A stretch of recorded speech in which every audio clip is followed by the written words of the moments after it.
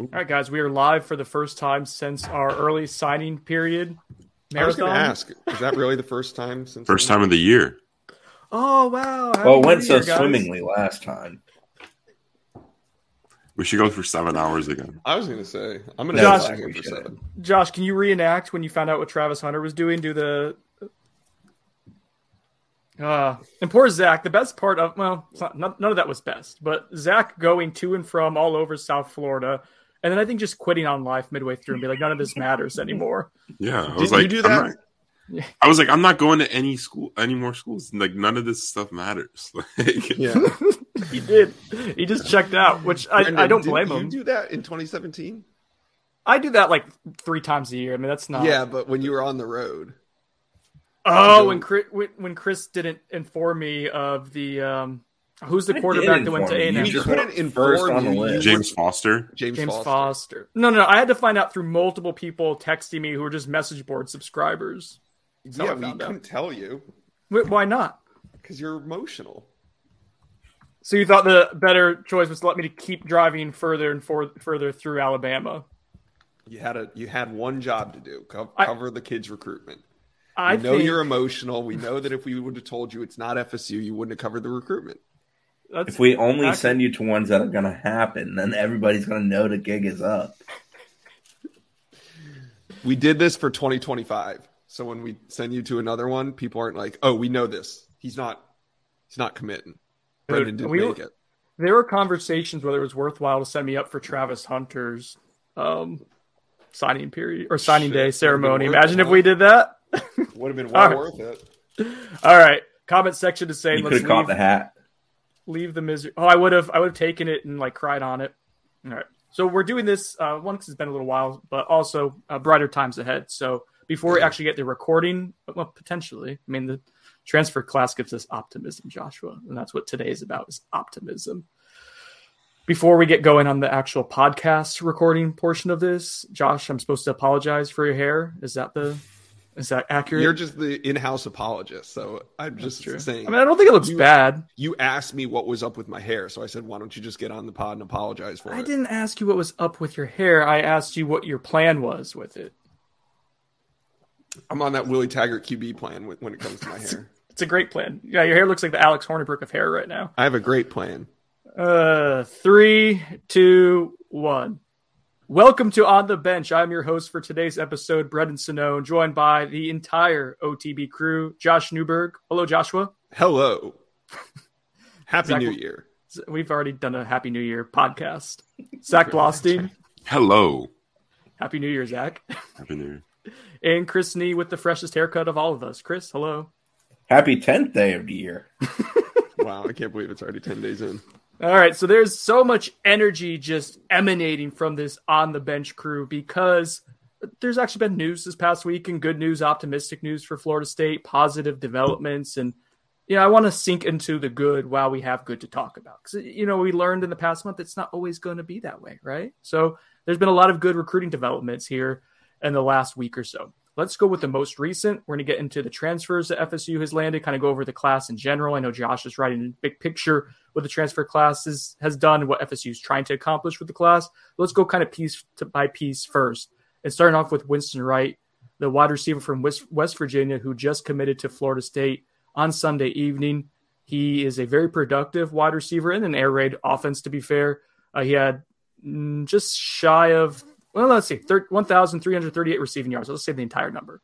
In his entire career, 3 years at West Virginia, 7 touchdowns in 3 seasons. So, Zach, I'm going to start off with you. How did this all come about with Winston Wright picking the Noles? Yeah, well, it started with you kind of having the scoop that Winston Wright was going to be visiting on his own FSU on Saturday. And he took that visit. He was kind of, around some players and stuff like that on that trip. And I think that really kind of sold him. I think there were some other schools involved. I don't know about whether he took visits. I'm planning to try and get on the phone with him and kind of see how his recruitment unfolded since he entered the portal. He was one of the guys that entered the portal, I believe, on New Year's Eve, and then took about 10 days to decide. So, yeah, he released a top 3 that night on Facebook of South Carolina, Kentucky, and I don't know. What was the other school? Missouri, I think. What exactly top 3 was that? Like, was that a top 3 of his favorite college towns? Was that a top 3 of his favorite places to visit? Like, what was the the top 3 schools he was not going to? I do I do believe he visited South Carolina and Kentucky. I'm not 100% sure, but I'm confident on that. So yeah, I mean, I remember when the transfer portal started and we were covering one of the first guys, and Chris Nee was like, man, this is refreshing because these transfer guys are going to be totally different than covering high school recruits. No, I'm it's over worse. it now.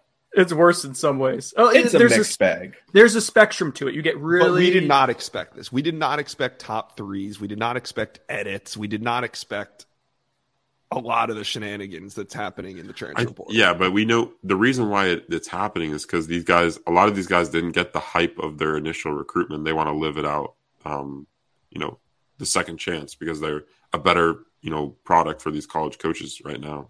We need more Caden Lyles in our life where it's silence the entire way through. And he's like, sir, I would not like to do an interview. Have a great day. Remember the Andrew Parchment heart emoji? That was a big scoop. That was a big scoop last cycle. All right. So, Josh, your initial thoughts. I don't know if you've watched the scouting report I did on Winston Wright. I assume you haven't, but if you guys haven't, check out Knowles 24/7. Josh, what are your thoughts on Winston Wright, the Sands scouting report? No, I did. I took a look at it. Oh, what'd you think? Was it good? Did you like it? Well, I only read the pros. I didn't get to the cons yet. I only read above the fold. You didn't get me to scroll. But production, right? That stands out. Florida State gets a guy with more production than like Florida State's top 3 combined wide receivers. What did he have? 105 catches in 2 years, something like that. That sounds about right. Yeah. If he can go out and catch 50 balls for Florida State this year, then it's a massive, massive success. Similar abilities to Pittman, but I still like the pickup. I think it was necessary. Overall, a more productive wide receiver, but again, somebody that still needs to continue to develop as a player. Did you guys watch West Virginia at any point last year? They're awful. I went through and watched a couple games. Yeah, the quarterback play just wasn't very good. Their fans, I think, very much did not care for the quarterback, who I believe also entered the portal. Mm-hmm. So I am interested, and not that Jordan Travis is some, ear raid, lighted up, amazing quarterback through the year. Calm down over there, Brendan. But I am interested in what a change of scenery does for this kid. I also think this kid is very motivated to be one and done. He technically has 2 years, but I think the goal is for this to be the last one. He did say the next 8 months he'll be at Florida State. So it does seem like it's a truncated window that Florida State will have him. I'm just glad he's just spending the offseason with us and not actually playing the season based on the 8-month window. He's a little short. I haven't tried to work the math out in my mind. I've been told that it doesn't work, but it's fine. He might not make it to ACC play. Yeah, he'll play the LSU game, put it up, and then it's time to hang it up. Get ready for the draft. 8 months. I mean, if you can go out and catch like 8 balls for 120 yards, you can say like, oh, this would have been my average for the rest of the season, so I'm just going to sit. Just do that in the first 2 games and then say that's it. And Florida State fans would be like, that's a legend. And I think that might be a heady play. No, in all seriousness, it's a good take because you needed more. He's the most productive of the transfers that FSU has brought in. Initially, I thought like the fan base response when they first heard about him was like, why would we take this guy? He's got a similar skill set as Micah Pittman does, as Josh said. A little different, but I get it. They're both smaller slot receiver types. Pittman can probably line up all over the place, but like, why would you say no to a wide receiver if you've watched this team play the last 2 years? Like, throw numbers at it. I'm totally fine. Yeah. Do we think I'll throw this to Zach and Josh first. Start with Zach because when we talked about the transfer additions at wide receiver a week or 2 ago, I asked if they were quote unquote markedly better, or as Zach said, remarkably better. Now, do you think FSU is? Would you change that now with the addition of Winston? Is FSU markedly better at wide receiver? I think so.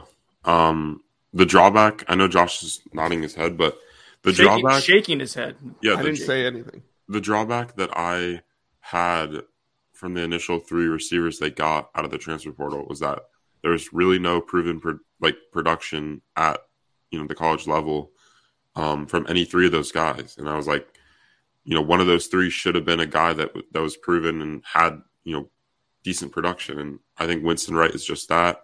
I'm glad they actually added another receiver. I was like, someone that was in support of maybe adding another guy if there was a proven commodity out there for Florida State, and I think Winston Wright's a good fit, especially with him only being, a guy that's from Savannah, Georgia, not too far of a drive away.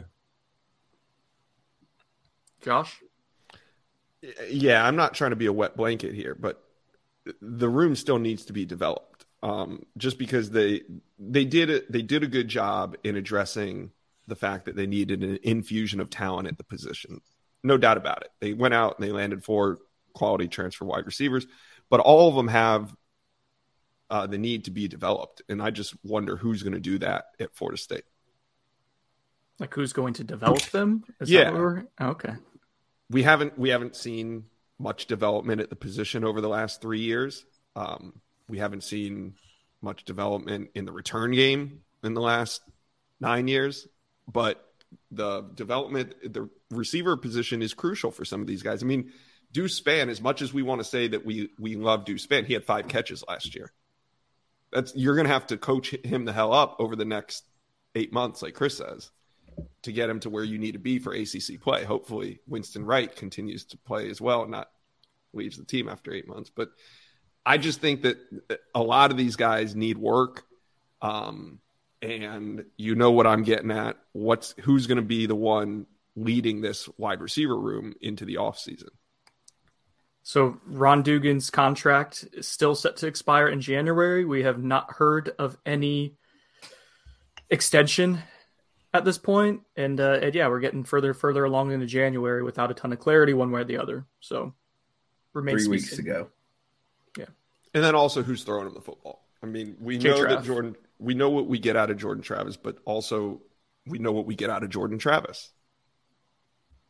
Sinone's trying to come through that screen right at you right now. I mean he was a top half passer rating in ACC and one of the best quarterback conferences in the country last year. I think the type of wide receiver transfers that Florida State was able to attract directly reflects the talent at quarterback. If Florida State had a bona fide quarterback that got the ball down the field, that threw for a shitload of yards, Florida State would be in it for top top wide receiver transfers. Last week when we were talking about the wide receiver haul to date, you guys were saying, well, there's not a lot of proven production. A point that I wanted to make, and I would just needed to move along the podcast at that point was, at a certain point, like this is who you attract because the passing numbers are what they are. And you can have grand aspirations of like, this is what we did at Memphis. And I can even see a scenario where you put up like pretty good, efficient passing numbers this season if J-Trap takes another step, the offensive line's better, if these wide receiver additions pan out. But to attract a surefire, like 1,000-yard receiver that people are like clamoring for, like it's tough because you're selling on what ifs, not what has. And they could have maybe done that with a splash in the portal, like taking a transfer quarterback early. But we've talked about that at length on why that wasn't really in the plans for Florida State. So I think with all things considered, without an upgrade at quarterback, I think they did a great job flipping the wide receiver room, but it's not done yet because you still got to develop these guys. I like taking 4, if for nothing else. I think it makes the room uncomfortable, and I think that needs to be done. Proven commodity-wise, Winston Wright's the most productive of the 4. Micah Pittman might be the most well-versed of the 4 in the sense of a guy that you can really tap into quickly and maybe get a lot more out of. But that room's not great still. But I'm much happier with where it is today than where it was December 15th or whatever the date was when they whiffed on the high school class. They were always going to take transfer receivers for this reason. They just took 4 because of the fact they went 0-4 out of the high school ranks. And like someone like Johnny Wilson is kind of like a hybrid tight end to an extent, the way he'll be used sometimes. So like he's doing multiple things. Micah Pittman and Ja'Kai Douglas have some like running back ability as well. So some of that is like, but the position group is big. That's what I was going to get to. It's 12 guys currently. So people are asking in the chat, like, are we expecting attrition at wide receiver? Like, at some point or another, you're probably not going to roll into the 2022 season with 12 wide receivers on the roster. Is that fair? Yeah. And I think the messaging when we say we expect attrition, we're talking about between now and the start of the season, just for clarification. Yes. And I think it's more common sense thing than there's somebody we think is on the cusp of entering the portal. Spring's going to happen. Guys are going to get messaging of, well, hell, I've been passed, or it's not me, or things like that. And this day and age, they hit the portal very quickly. Mm-hmm. And even the spring, like some guys have to graduate, and that makes transferring options easier. So there's time. I don't know if anything's imminent or not. If so, I don't know about it. But I don't get the sense that the staff feels that they're up against numbers. I don't get this. There's no panic. I mean, we know that these guys are going to the numbers will sort themselves out, meaning guys will see the writing on the wall and probably leave, probably after spring. Will they work out? We could see a few trickle out before. Let's get to the numbers real quick. I had that for further down in the podcast, but since Josh mentioned numbers, and Josh is always really nervous on whether they'll work out or not. Josh, let me just tell you right now, Florida State, based on its signing class, not what they currently have, but right now, if they took what they are supposed to have and transferred over to the start of the 2022 season, they would have 88 players. So there will be more attrition. There's at least 3 guys who have to go. Minimum. To clarify what Brendan's saying, that's the 15 signees, which has 11 early enrollees from the high school ranks, and then the 9 transfers. So FSU is bringing 20 new people in this week at some point when everybody clears through. 10 of the high schoolers are already here. Sam McCall should be through today. Most of the transfers are here. I think maybe 1 or 2. There's a little bit of straggling just because that happens with transfer paperwork. But 20 new guys on scholarship, then a guy like Dante Anderson on top, that's 21. Maybe 1 or 2 other PWO types at the mid-year point. So you're adding 20 to 25 new bodies for the spring. Chris, does your tree make it to February? Asks Chad P. It was supposed to come down this weekend, but weekends happen. We just burned ours yesterday and then took down the Christmas lights. That's a fake one. Oh, you probably don't want to burn it. If you put it out on your front yard, does that mean you're leaving those 24/7?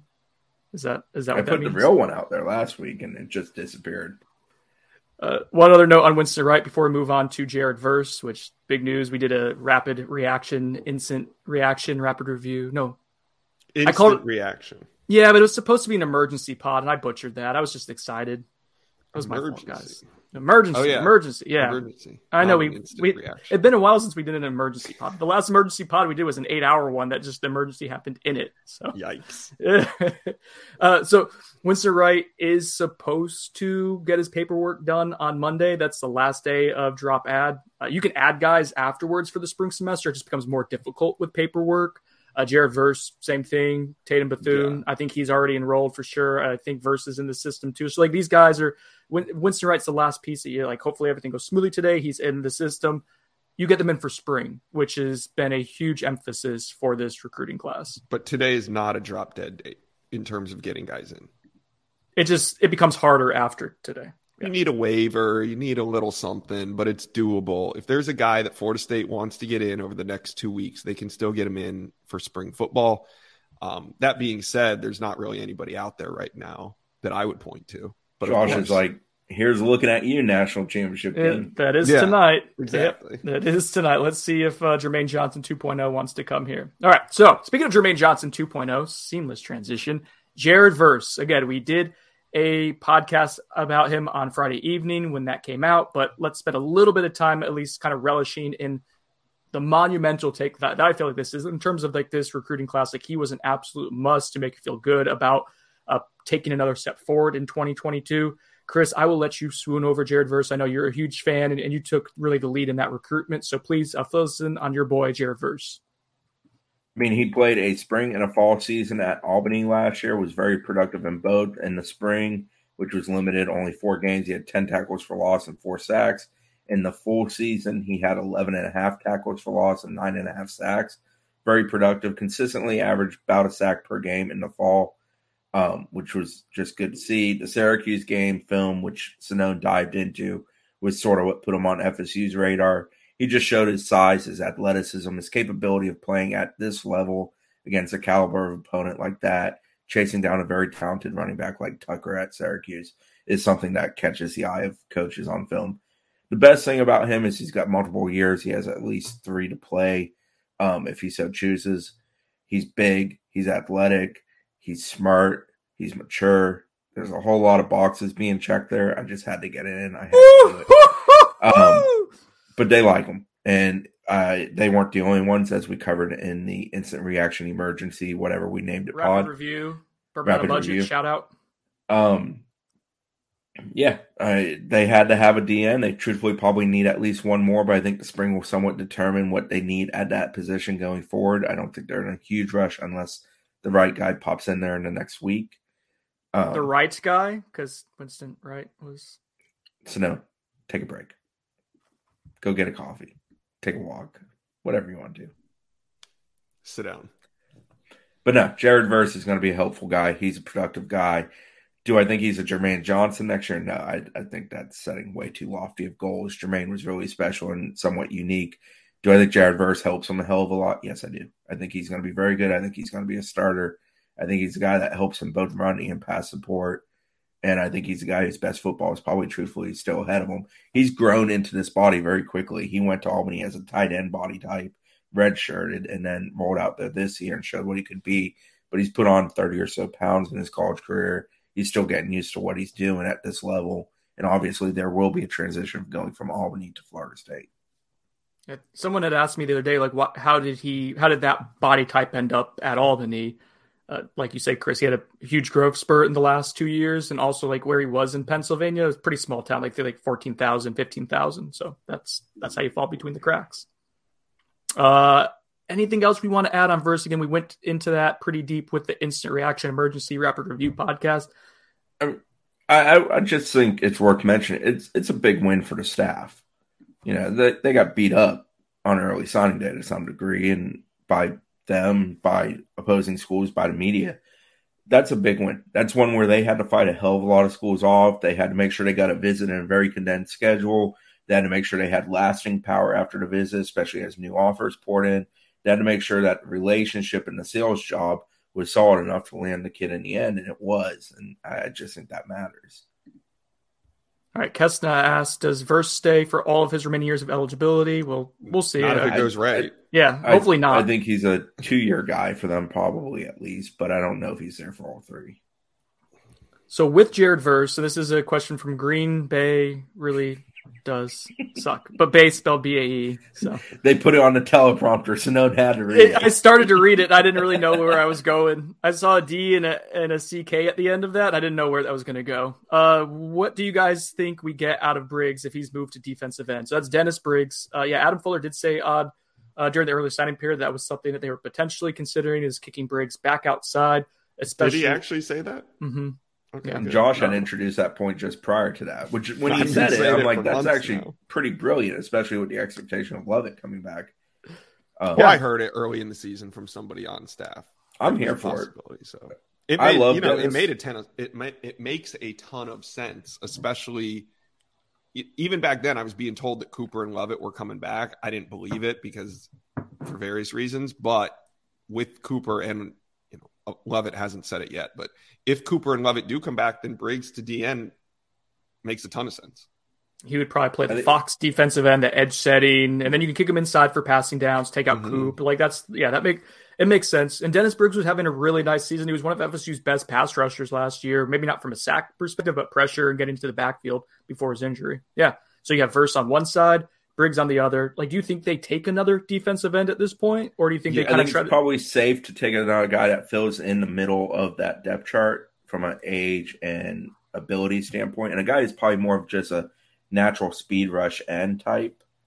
I think it does, but you also hope that McClendon and Fuller take a little bit of a step forward, are definitely capable backups. Maybe a guy like Pat Payton or a guy like Byron Turner, who was hurt all last year, that one of those can come about and be a guy who can contribute. You always want 6 to 8 at those defensive line positions if you can have it. You definitely have to have 4 defensive ends just from a rep standpoint. It shows how much of a difference last year when they were able to rotate made a difference compared to 2 years ago when Kando and Robinson, not that they were special, but they were NFL ability. They had to play so many reps that by end of games, they were just, kind of having to save it for the play where they had to try to make a play. And you don't want that. You want a guy that can go out, exhaust himself, next guy in, let's keep doing this. Don't forget Leonard Warner's also coming back at defensive end. Oh, I didn't forget. I actually do think that's sneaky because he can set the edge well. And that's fine. If he has one role to do and does it adequately, that's depth at a position you don't have a ton of depth at. So I don't hate that coming back. I know some people on the message board were not fans, but he did something. He did it well when he was healthy a year ago. Real quick, I forgot. I want to give a shout out for the Winston Wright visit. Again, it was unofficial. It was on his own time, his own dime, because it's a dead period, but he did hang out with Kalen DeLoach during that visit. And those are two Savannah guys. Good for Kalen, showed up a good time. And the Winston Wright visit was supposed to last a couple hours. We knew something good was probably going to happen when he was there late onto Saturday. I'm not sure if he ended up spending the night or not. Do you know, Zach, if he ended up staying in Tallahassee? Probably not. I have no clue about. I thought that's what we were told, but yeah. I mean, regardless, it got the job done. Yeah, it was a good sign that he 2 or 3 hour visit turned into multiple, more hours than that. So shout out to Kalen DeLoach for doing a good job, being a good host, and someone who's continuing to blossom and develop as a player, but now as just someone who's helping out the program in a meaningful way off the field as well. So good stuff there. All right, so that's defensive end. That's Jared Verse. We're going to Winston Wright at wide receiver. Let's talk about Tatum Bethune. We haven't really dived into that since he committed to Florida State. Kind of fell in between recording times for us. So he's a UCF linebacker.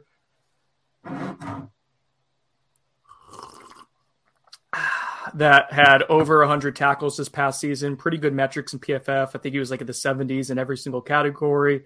Who wants to talk a little bit about Tatum Bethune and his fit and basically what he projects at as Florida State? Anyone? Should I just ramble and do it? I'll do it. All right, fine. We'll ramble. 2 or 3 minutes of Brendan talking nonstop is really what the people are here for. So Tatum Bethune is someone who's going to learn both linebacker positions, Mike and Will. FSU really does like not just his production, which is obviously there at UCF, but his attitude, that he's physical, and you watch that on his film. When he hits you, the play ends. He strikes you. Similar to DJ Lundy, but he's got a little bit more, well, I don't say more than a little bit more athleticism in space. He's not a great athlete, but you see him trigger and accelerate in short areas. He's really good in that range. So between him, Kalen DeLoach, who is pretty rangy, Amari Gaynor coming back, you have to kind of figure out the role for Amari and exactly what he is, I think, to make that get the full value of him. And it's still been a work in progress to find out what Amari is. And then DJ Lundy, those are 4 you feel pretty good about that rotation. If you're able to get, say, Omar Graham, if he ends up, is he here this spring early, Zach? Mm-hmm. Yeah, he's enrolled. Okay. So if you get Omar Graham, if he shows you something, can help out the depth a little bit there, then you have 5, and that's the rotation you ultimately want. So Tatum Bethune raises the floor. He raises the ceiling. He helps out the entire position group in multiple ways. So yeah, he's a really good fit. I don't know. What do you think, guys? Does that end it at linebacker for Florida State now at this point? You think they're comfortable with that role? I think it's done. Okay.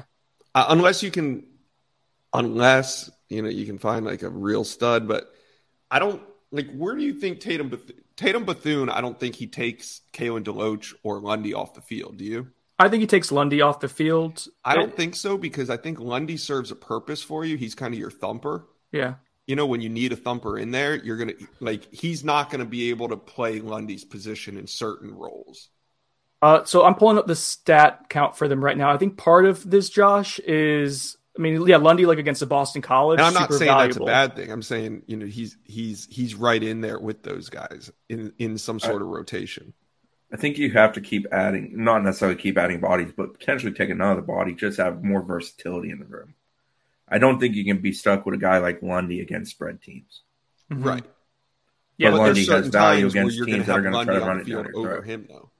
So Kalen DeLoach, part of this we saw was this huge inequity of snaps. All right. So you want everyone to get about 400 to 500 snaps and to be balanced. Well, Jarvis Brownlee was on the field for 844 snaps last year. Jamie Robinson, 755. Jermaine Johnson, 736. Kalen DeLoach was 4th on the roster with 685 snaps. DJ Lundy was 6th on defense with 571. Mm-hmm. So the depth and then the drop off was Amari Gaynor at 404. And then if you're looking at the backup linebackers, Steven Dix, and I forgot to mention him earlier, had 88 snaps. So that's where I think if you can get that more balance to where you're not having guys taking 600 snaps in a season, you can play them situationally a little bit differently. You can even just rotate them to keep them fresher. Kalen DeLoach was good last season. and he got better as the season went on. But there were times like he's in the game a ton, and yeah, you're going to get picked on sometimes when you're gassed and you're on the field for 50 snaps or a game. So that's the value. Yeah. No, I agree with that. I just don't think that Tatum Bethune comes in as guaranteed starter next to Kalen DeLoach. I think there's times where Lundy's going to, I think he's a rotational guy for Florida State. Okay. I'm a proponent of one more at linebacker. I think one more different body type, capable player is worthwhile there. I just think you got to there's got to be diversity to each position group on defense this day and age. You play too many teams that play too many different things that you can't get stuck with guys who are only good against certain things. And FSU certainly was stuck last year at that position. Right. They were going to play the two they were going to play pretty much because those were the only two they really could rely upon. And then you mix Gainer in for certain situational type things. I think you have to keep having different guys for different situational type things. So I think it would be beneficial to FSU to add a veteran linebacker, maybe a one-year rental type guy who gives them something different than the guys that they do currently have in that room. On Bethune, I think he can compete to start. I don't think it's a certainty. I think Verse is a guy who I feel pretty comfortable saying I think can start. I think Wright's a guy I feel pretty comfortable saying I think he can start of the transfer group. And then Lyles is another one that I would probably lump into that group. But beyond those guys, I don't know if I go and say another guy is a definite starter. Right. I would put, if we want to put a bet on, I would say Bethune starts at least half the game as long as he's healthy. Like, I think he'll be. I would agree with you on that. No, I also think there's a good chance, if anybody goes down, Bethune's next man up too. So I think to Chris's point, like, you need linebackers who can do multiple things. And unfortunately, the way FSU has recruited and developed that position for the last 5 or 6 years, since Telvin Smith, probably, you don't have guy who you can confidently always keep on the field who's going to be able to do everything against every offense. I think Bethune and Kalen DeLoach are probably the two that give you the best chance. Even though Kalen's a little smaller, they both play in space pretty well. So that's why I think you see Bethune's, because you don't have DJ Lundy might be a better fit for certain offenses you're going against, but I think Bethune is someone you can play. You don't want to be. They were doing so much mixing and matching at times last year. If you can have continuity and then kind of fill in Lundy situationally, as a reserve, I think that's optimal to have Bethune start, Lundy come in, on first and second down, on the third series of the game, and then the fifth series, and rotate it that way. It sounds. That is optimal. Just see if it works out that way. You'll see. This is all. Yeah. It's all a crapshoot because transfer portal and recruiting in general, you never know.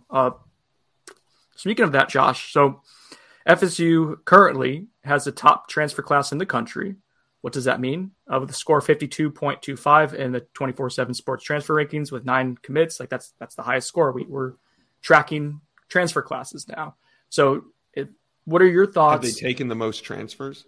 No. They got more. Yeah, they got to be up there for sure, but no, not the most. Their average is pretty good. Their average is about 88 or something. So it's in the higher ends, probably in the top 10. Top 15. So what are your thoughts in general, what they've done in the portal so far? I guess what stands out as positives? What are negatives? What still needs to be addressed moving forward in your estimation, Josh? To me, the most important player they've landed so far is Caden Lyles, because he comes in surefire starter at a position where some of those offensive plays were just doomed from the snap, literally from the snap. So I think he comes in. Then you got Jared Verse, big time priority position of need. Like Chris said, it was really just good for the staff to land him. Now the most important thing for me moving forward is a impact offensive tackle, somebody that can come in and start at either right tackle or left tackle. If they don't land that, as big as Jared Verse is in terms of upgrading the roster, lacking an offensive tackle that can come in and start would be a major disappointment for Florida State. I think that is the biggest priority moving forward. And then we'll get into quarterback recruiting. But I think that'll be after spring football. If they don't get an offensive lineman and specifically a tackle in the portal, I think you're very much so in a similar situation as you were this past year, where if one guy goes down, that probably derails your entire game plan in a very profound way. So yeah, I think that's the one thing that feels a little incomplete at this point.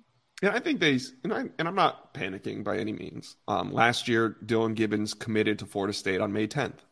He enrolled in June. So we know that there's still a ton of time We're going to see more offensive tackles trickle into the portal. Right now, there's nobody that I would put, FSU involved with. The weird thing was the Virginia offensive tackle, Sabota. What was his first name? Ryan. I don't know what happened there. Our UCLA site reported that he visited Florida State. I got to think that they had that mistaken. I've been told on numerous times on good authority that he was not here. And then Chris, about a week ago, exchanged a DM with Sabota himself asking if he was there. He said he was not on campus at Florida State. It's since been parroted by, I think, the Virginia Tech site. So there's a couple reports out there that say that he visited FSU. I think it all stems from a false report from the UCLA site. And then it's just being copied. To clarify, I don't think it was our UCLA site. Oh, okay. It may have been in other networks. Yeah. I think that's where it started. Some sort of miscommunication, misinformation. Mm-hmm. But Fake since news. Then it's been picked up by a couple other sites saying that, that's he's part of FSU's recruitment. I do not believe that's the case. He was confused as to what had happened, right, Chris? Well, he just asked me where that was coming from, essentially. And Ryan's a kid that I've dealt with a little bit since he hit the portal. He's originally from down near Orlando. I think he's a Windermere Prep kid. Windermere Prep, yeah. He just was asking me where that was coming from. He's always kind of been very straight shooter. Yes, they've contacted me. Was one of our first conversations when he hit the portal. I asked him, I think it was last Wednesday afternoon, evening, about the FSU visit. He said no. And I take him at his face value with that. So to clarify, Michael Steven asked, not expecting anything from Bless Harris. Is he not an offensive tackle? So he is a transfer. I think he's more developmental and a depth piece right now. I mean, we'll see what he looks like in the spring, but he would have played in place of Brady Scott this year. When Brady Scott was playing offensive tackle, you would have seen Bless Harris play offensive tackle. He's a swing lineman more than he's let's definitively call him one or the other.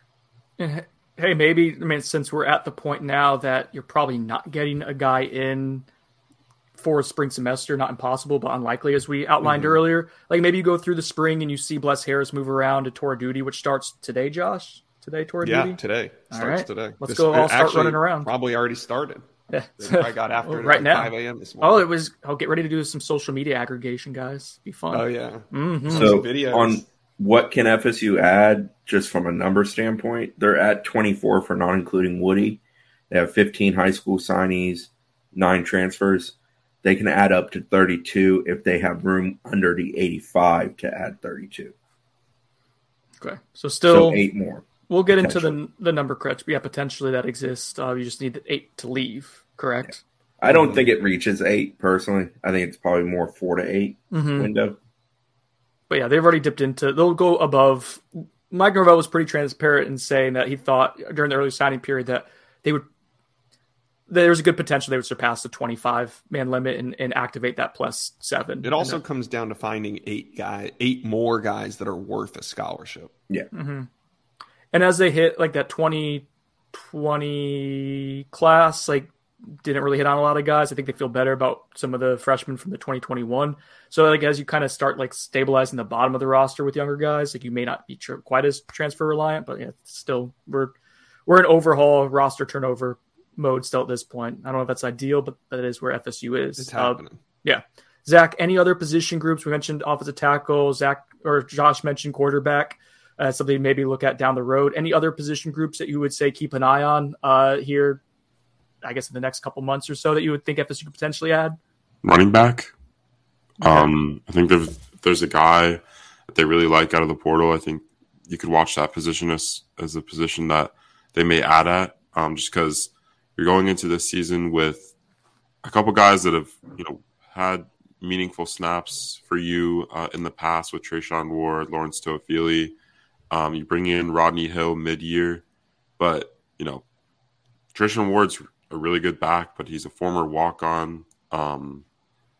I feel like there's there could be more to add to that room, and maybe if there's a guy that they're genuinely interested in and that interest is reciprocated in the portal, we could see them add in the next coming months as maybe as like a summer enrollee.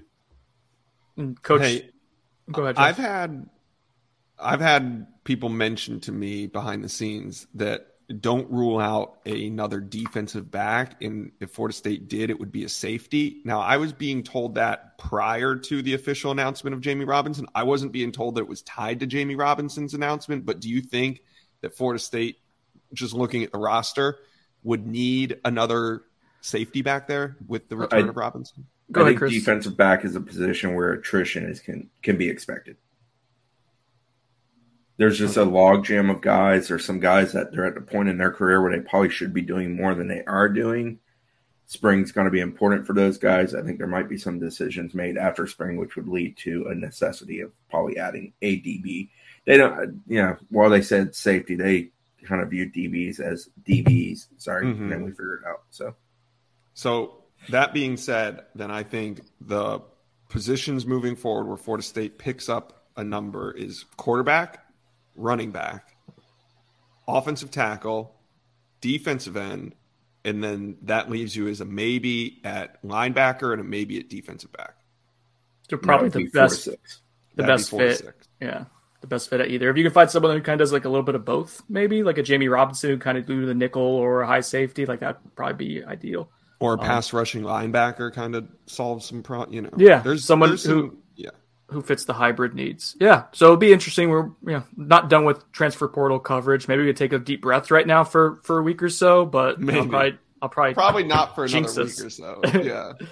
Two last points on transfer portal before we move on to returning guys. One, transfer grades, rankings by us, by other outfits, take them with a grain of salt. I don't think transfer rankings are particularly well done at this stage of that existence. Because the hard part is like you want to factor in some credit for a guy that's going to be there for 3 years, right?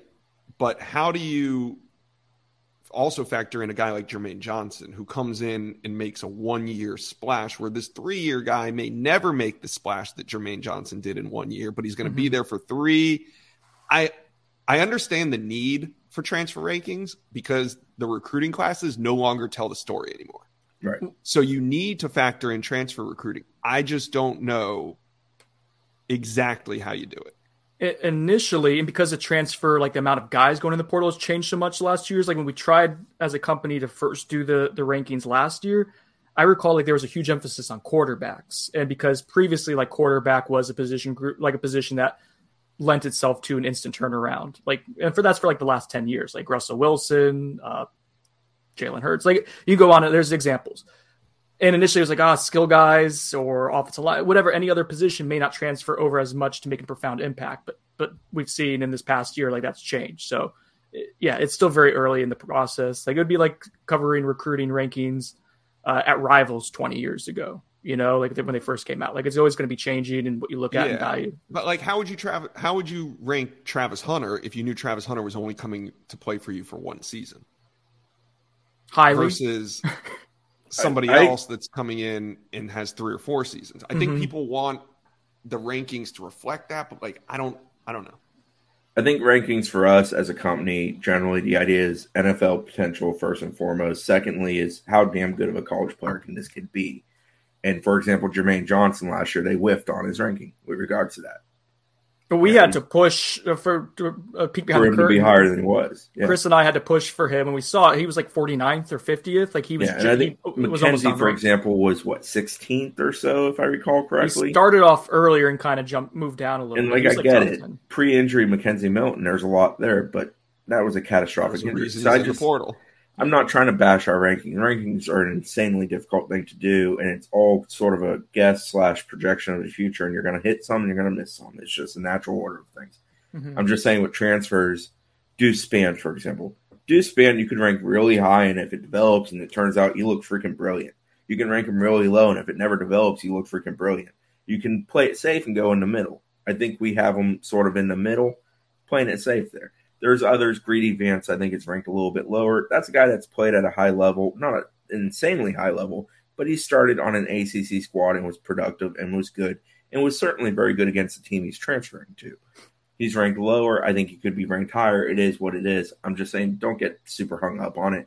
I think this staff has shown that they're pretty good at finding guys in the portal that are going to help them and who they believe they can develop and turn into better players and have good things come from. Keir Thomas, Jermaine Johnson last year, supreme examples of that. But there's others within the framework of it. But at the same time, we got to account for Mackenzie Milton, who didn't do a whole lot, and Brandon Moore, who didn't last. So it's people wanted Kushney ranked a lot higher than he was. Yeah, it's hard. Kushney couldn't crack the 2 deep. Yeah, on Florida State's roster. So that ranking was correct. So it's hard. It's hard. But I do agree that they need to be ranked because it needs to tell the story. Yeah, I agree with you there. And I think it's worthwhile. I think it's all taken within the prism of transfer rankings against each other. I just think it's one of those things that I don't know if it's the right manpower being dedicated to it, or if it's just too much of a damn task at this point because that thing's so exploding with numbers and whatnot. I just don't think they're great at this point. Yeah. And that's not a 24/7 thing solely. That's just a general review of transfer portal. And they're not great by the guys that are paid a lot more money than us to evaluate it. I mean, not every transfer 50-50. That every team takes is a hit. And trust me, these teams do take these guys because they think they're all going to hit. So they're missing too. The coaches and the GMs and the recruiting coordinators and all these guys, they're missing too. I mean, Feldman probably did a top 50 transfer list last year at the end of the cycle of transfer. Yeah, when it was all said and done. I think it would be interesting to go and look at those 50 and seeing how it played out in the last 12 months. And Feldman does a great job. He gets a great deal of feedback from schools, from personnel people. It's not like he makes that list solely flying by the seat of his pants. I just think it would be interesting. Chris Summer takes the lead on that coverage for us and does a really, really good job. It's overwhelming for one person to be if the transfer portal continues to have hundreds of players enter a week, if that goes on beyond the COVID era and with eligibility kind of being weird, eventually I think it just not just 24/7, but any recruiting outlet out there, you're going to have multiple people allocated to covering and coaching staffs too are starting to have guys that are specifically scouting transfer players at every point in time. So I'm surprised that hasn't happened this cycle, truthfully, that more manpower has been dedicated in that direction. I'm going to guess it will be sort of emphatically. I just think that that's the way it's going. You're seeing power schools that are really good, that had good seasons last year, that are going to be portal heavy. You're seeing schools like FSU that are traditional power who have been insanely portal heavy multiple classes in a row. It's just sort of the way this is going. The high school recruiting part of this business is dwindling while the portal part of this business has certainly increased. Now that can all change in coming years and go back, and there can become a balance, and high school recruiting can become more emphatic and more common again. But right now, this business has transitioned in that direction, which brought me to my other point. I used to say FSU was turning into a mercenary program, and it is to a degree. I mean, 7 of the 8 guys on all ACC last year were transfers, 9 transfers here. We're talking about potential of 13 to 15 total maybe when it's all said and done with this group. But I don't really know if it's as bad as I used to think it was going to be. I used to think it was a horrible thing, and I think it can damage you with recruiting high school kids because it's a negative connotation that can be thrown in negative recruiting of, hey, they're just going to recruit over you in the portal. But I find it interesting that to some degree, if you can't land a dude out of high school that you want, who you think can be really good that you have to develop, go get the guy who's already sort of developed and plug him in. I think that's where FSU is right now. I just, I try to view things in the view of what happened last year, 5 years ago, 10 years ago, what's happening right now. And my view of the portal and how FSU uses it has changed to some degree over the last 12 months. I was talking about this with my buddy the other day. If college football has always been a minor league system for the NFL, and I think that's more apparent now than it's not in the shadows. I think everyone kind of sees that at this point. There's now becoming classes like AAA, single A, double A. You know what I mean? Like teams will develop players, and because they could have the one-time transfer, you can transfer Jahmyr Gibbs, for example. You can be good at a double A school and then get called up to Alabama. And I think that's just kind of same as the coaches. Yeah, no, I'm not against it. It's something that maybe needs to be narrowed a little bit. I think the next thing that's coming, having talked to coaches and kind of what's been being talked about behind the scenes, is a transfer portal window, maybe 2 of them. Interesting. What would that look like? What just time of year? Probably after the season, and then maybe after spring into summer. 2 windows where you're not 365 days a year recruiting your roster and recruiting other teams' rosters, and you don't have guys entering the portal mid-season. Okay. Yeah, I've heard 8-week plan was one that was thrown at me, which is the 2 weeks after your season, the 2 weeks after spring, the 2 weeks before fall, and then just plug in 2 weeks in somewhere where you think it fits.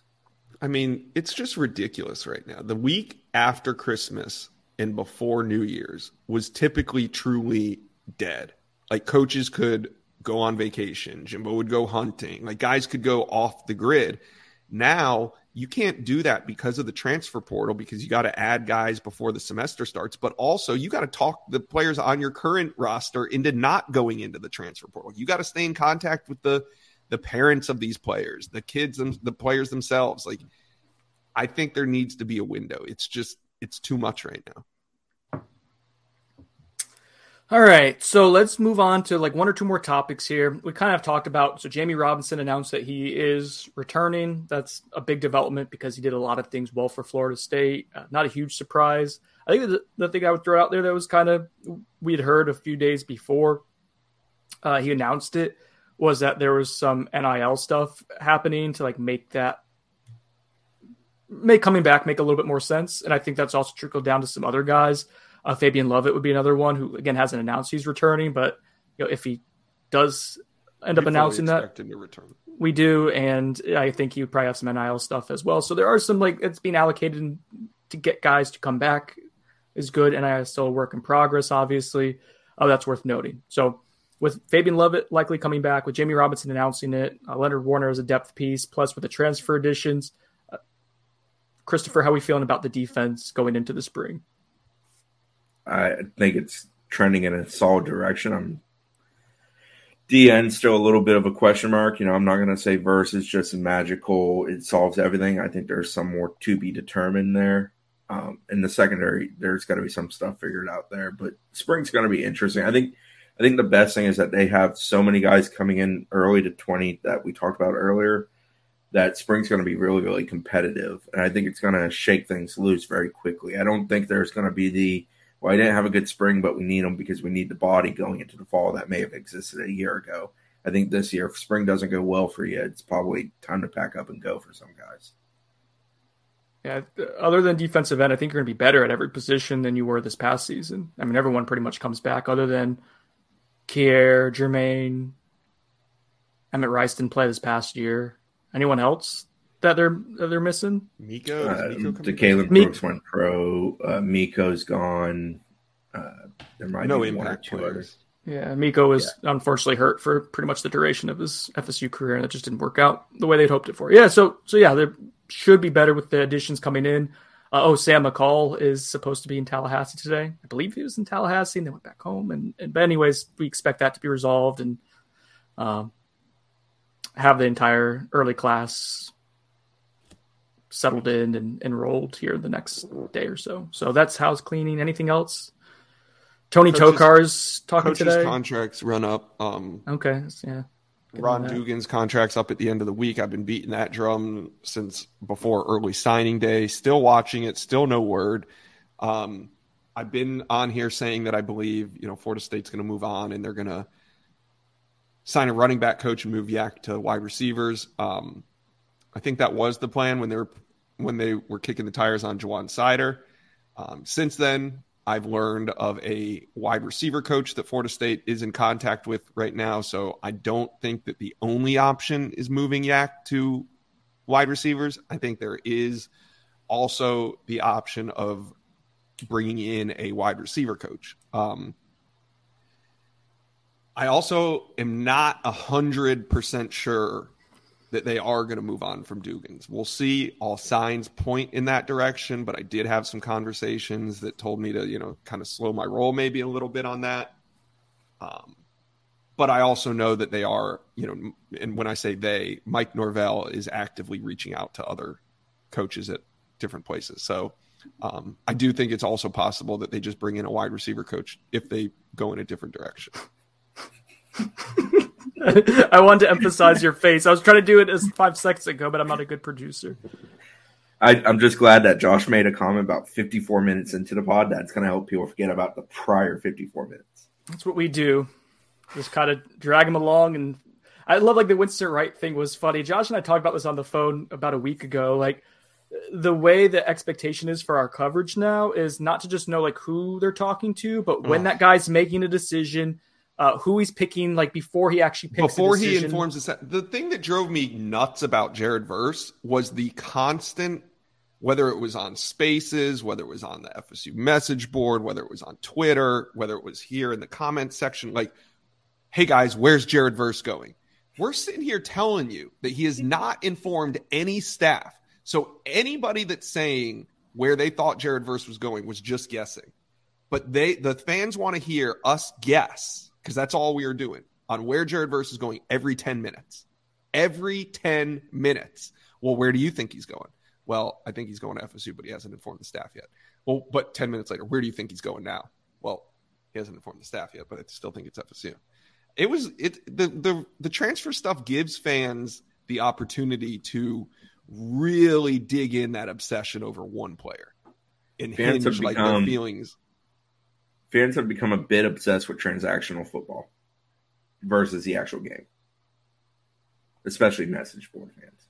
Yes, especially and those of those sorts. It's been crazy. But hey, you're going to put my kids through college, so thank you. I actually appreciate it. It's all perfectly fine. But the way the transfer portal works is just right for this sort of excitement, because they do go from kind of like one player to another. So you don't have to be paying attention to 3 or 4 guys at a time. You can just dig that obsession into one guy and act like the future of the program rides on this one guy. Then as soon as he makes his decision, it's on to the next. I wish we had kept a list of every portal guy we've checked in on during this cycle, because it has to be around 200. Has to be. I should just read my DMs. I probably have about 200 DMs out the kids. It's been fun, though. It has been fun. It's interesting. I'm not the recruiting guy like you guys are, so kind of dipped my toes into the Winston Wright game, and very quickly I was like, I don't want any part of this. Yeah, it's a dangerous game to be in. Could have been Jared Verse, where he went dark on you for about 96 hours and had you a little concerned there. Yeah. Yeah, I think the coaching... he called me in the end. He did. He handled it really well at the end. He handled it. Yeah. So we'll see what happens in terms of the coaching changes. The dead period opens up on Friday? Yeah. And so it runs visits are back on. And then February's dead. Coaches can hit the trail again. We're going to see some younger guys visit too. I don't know if we expect anything to change at the wide receiver coaching spot by the end of the dead period, meaning by the beginning of the opening of the dead period this Friday. I don't know. Seems like Mike Norvell's moving a little slow. I do know he's contacted some people. Might have an update for you guys later today. Dead air is great. Sorry, I thought maybe we were going to talk about 2023 stuff and keep that going. I was trying to get their stuff done. 2023. I mean, we're going to roll out some 2023 content this week, but for the most part, there is no quote unquote junior day from what I've been told by people inside the More. It's going to be more of, hey, let's get guys on campus every single weekend. And the reason for that is if you have a big junior day and you get 100 guys on campus, and say you have 4 running backs or 5 running backs that you like, how do you recruit 4 or 5 backs at the same time? You can do it, but it's not ideal. You'd rather have each one of those backs come on individually, and this goes for every position. Each one of those backs come on individually and recruit him more personally if you're willing to put in the time every weekend. Some coaching staffs like to do 2 junior days, knock it out, and then not have anybody back on campus until spring ball. That's not going to be the case at FSU. Yeah, so it's open the 14th this Friday to the 29th, where FSU can be on the road. They can have people in. The 30th, they can have people in, and that goes dead on the 31st. And all of February is dead, which I think is the second year that's been the case. Third year. This started on the calendar before the pandemic. And then obviously March, April is again, it's a quiet period for the most part until you hit the evaluation period in mid-April. So that kind of sets the calendar for the first quarter of this year. So the only other thing that I wanted to discuss, I don't have all the details in front of me, is the FSU. Let's see. There's a lot of support staff stuff occurring right now. So they've posted several job openings. football recruiting student assistant for operations, football recruiting student assistant for player personnel. But then they also are looking at a GM role, and then possibly like someone who does some scouting stuff as well. I wish I had all the updates on this. I didn't think about that until just now. Plus the creative force. And the creative force, and they've already hired a new director of creative content. Was it Zach Hammond? Is that correct? Yeah, from UNC, who had previously been an FSU. Been here, and he's an FSU grad. And yeah, Chris posted some of his graphics to the website, and it seems like he does a good job and is well regarded. So yeah, so that's good stuff. That support stuff is happening, and as those hires are made and announced, we'll get more into it. Unless you guys want to add anything else to that right now, we good? No, I think that the AD who we had on the pod last week is a guy who's going to be attentive to such things. I tried to get him to spill the beans on that during the pod, and Michael Alford sidestepped it because he's good at what he does. He knew that was not something to address in that moment. I was like, are you guys doing anything like support staff or helping out FSU that way? And he started going into the video boards for soccer and for softball just to get Chris's heart beating. So what did he say about the 2 expiring contracts at the end of the month? That was not. He did not touch on such a topic. So, Mike, I know you just inherited this job, but what about those 2 expiring contracts at the end of the month? How are you feeling about that? Of FSU legacies, we've heard all sorts of different things. No pressure, Mike. About it, and like, yeah, just nothing that I'm comfortable reporting. Like we have heard like there's noise in the system of who we think will be back, who we think won't be back, with possible extensions coming up. Because it is fair to note, like with some of these contracts, like they don't like to have coaches. Typically, the Ron Dugans and Odell stuff is different, but they don't like to have coaches on a final year of a contract. Like that's a bad look for recruiting. That's difficult. So why is this different then? Why is the Dugans and Odell you said this is different though? It is different. I don't know why it's different. Other than I probably don't expect like someone back would be in their legacies. Oh, I thought you meant like this is different and you knew the reason why. Never mind. I took it. I was going to say, Josh, the point I was getting to before you derailed me there was that I would expect this offseason. Get to it. Adam Fuller, John Papuchis, those were 2 coordinators who, along with Kenny Dillingham, were going to have contract expire at the end of 2022. They're probably up for extensions at this point. So that's something to kind of keep an eye on, whether that is announced sometime this offseason. I don't have a imminent timeline on that. Yeah, and I think you're probably trying to want to get everyone on the same timeline so you're not having all these weird most every business 6 months. And coaching contracts are taken care of from January till June. Yeah. Yep. And June that doesn't mean June is the fiscal year for most college programs. June or July, yeah. June or technically, July is the fiscal year. August is the start of FSU's athletic financial year. Traditionally, I don't know if that's going to change with Alford, but that's been the way it's operated for several. Mm-hmm. I don't know. Like, I hate speculating on people's jobs. Like, if Dugans isn't extended, and again, we've asked, like, there hasn't been an update on an extension, and we're entering with like 2 weeks left on that contract, as we know. Like, I don't know. Do you announce it? Do you just kind of let it happen and hope like no one? Like, I don't know how you. I think the win-win for both would be him getting a job elsewhere. I think that's going to be tough. When's the coaching convention? Now. Yeah. I know. Okay. Most of Florida State staff has been there since Saturday. Okay. There's always a lot of heat at the coaching convention, guys. And I know Mike Norvell spoke yesterday. Ooh. I think that was his day. So I know Mike's out there too. Nice. Let's get some video of that. Get to it, Josh. I don't know if you're allowed to shoot video in there. All right. Let's wrap this up. We've been at this for an hour. In any of the conferences. I've been to 7 coaching conventions, and the only convention I participate in is at the bar.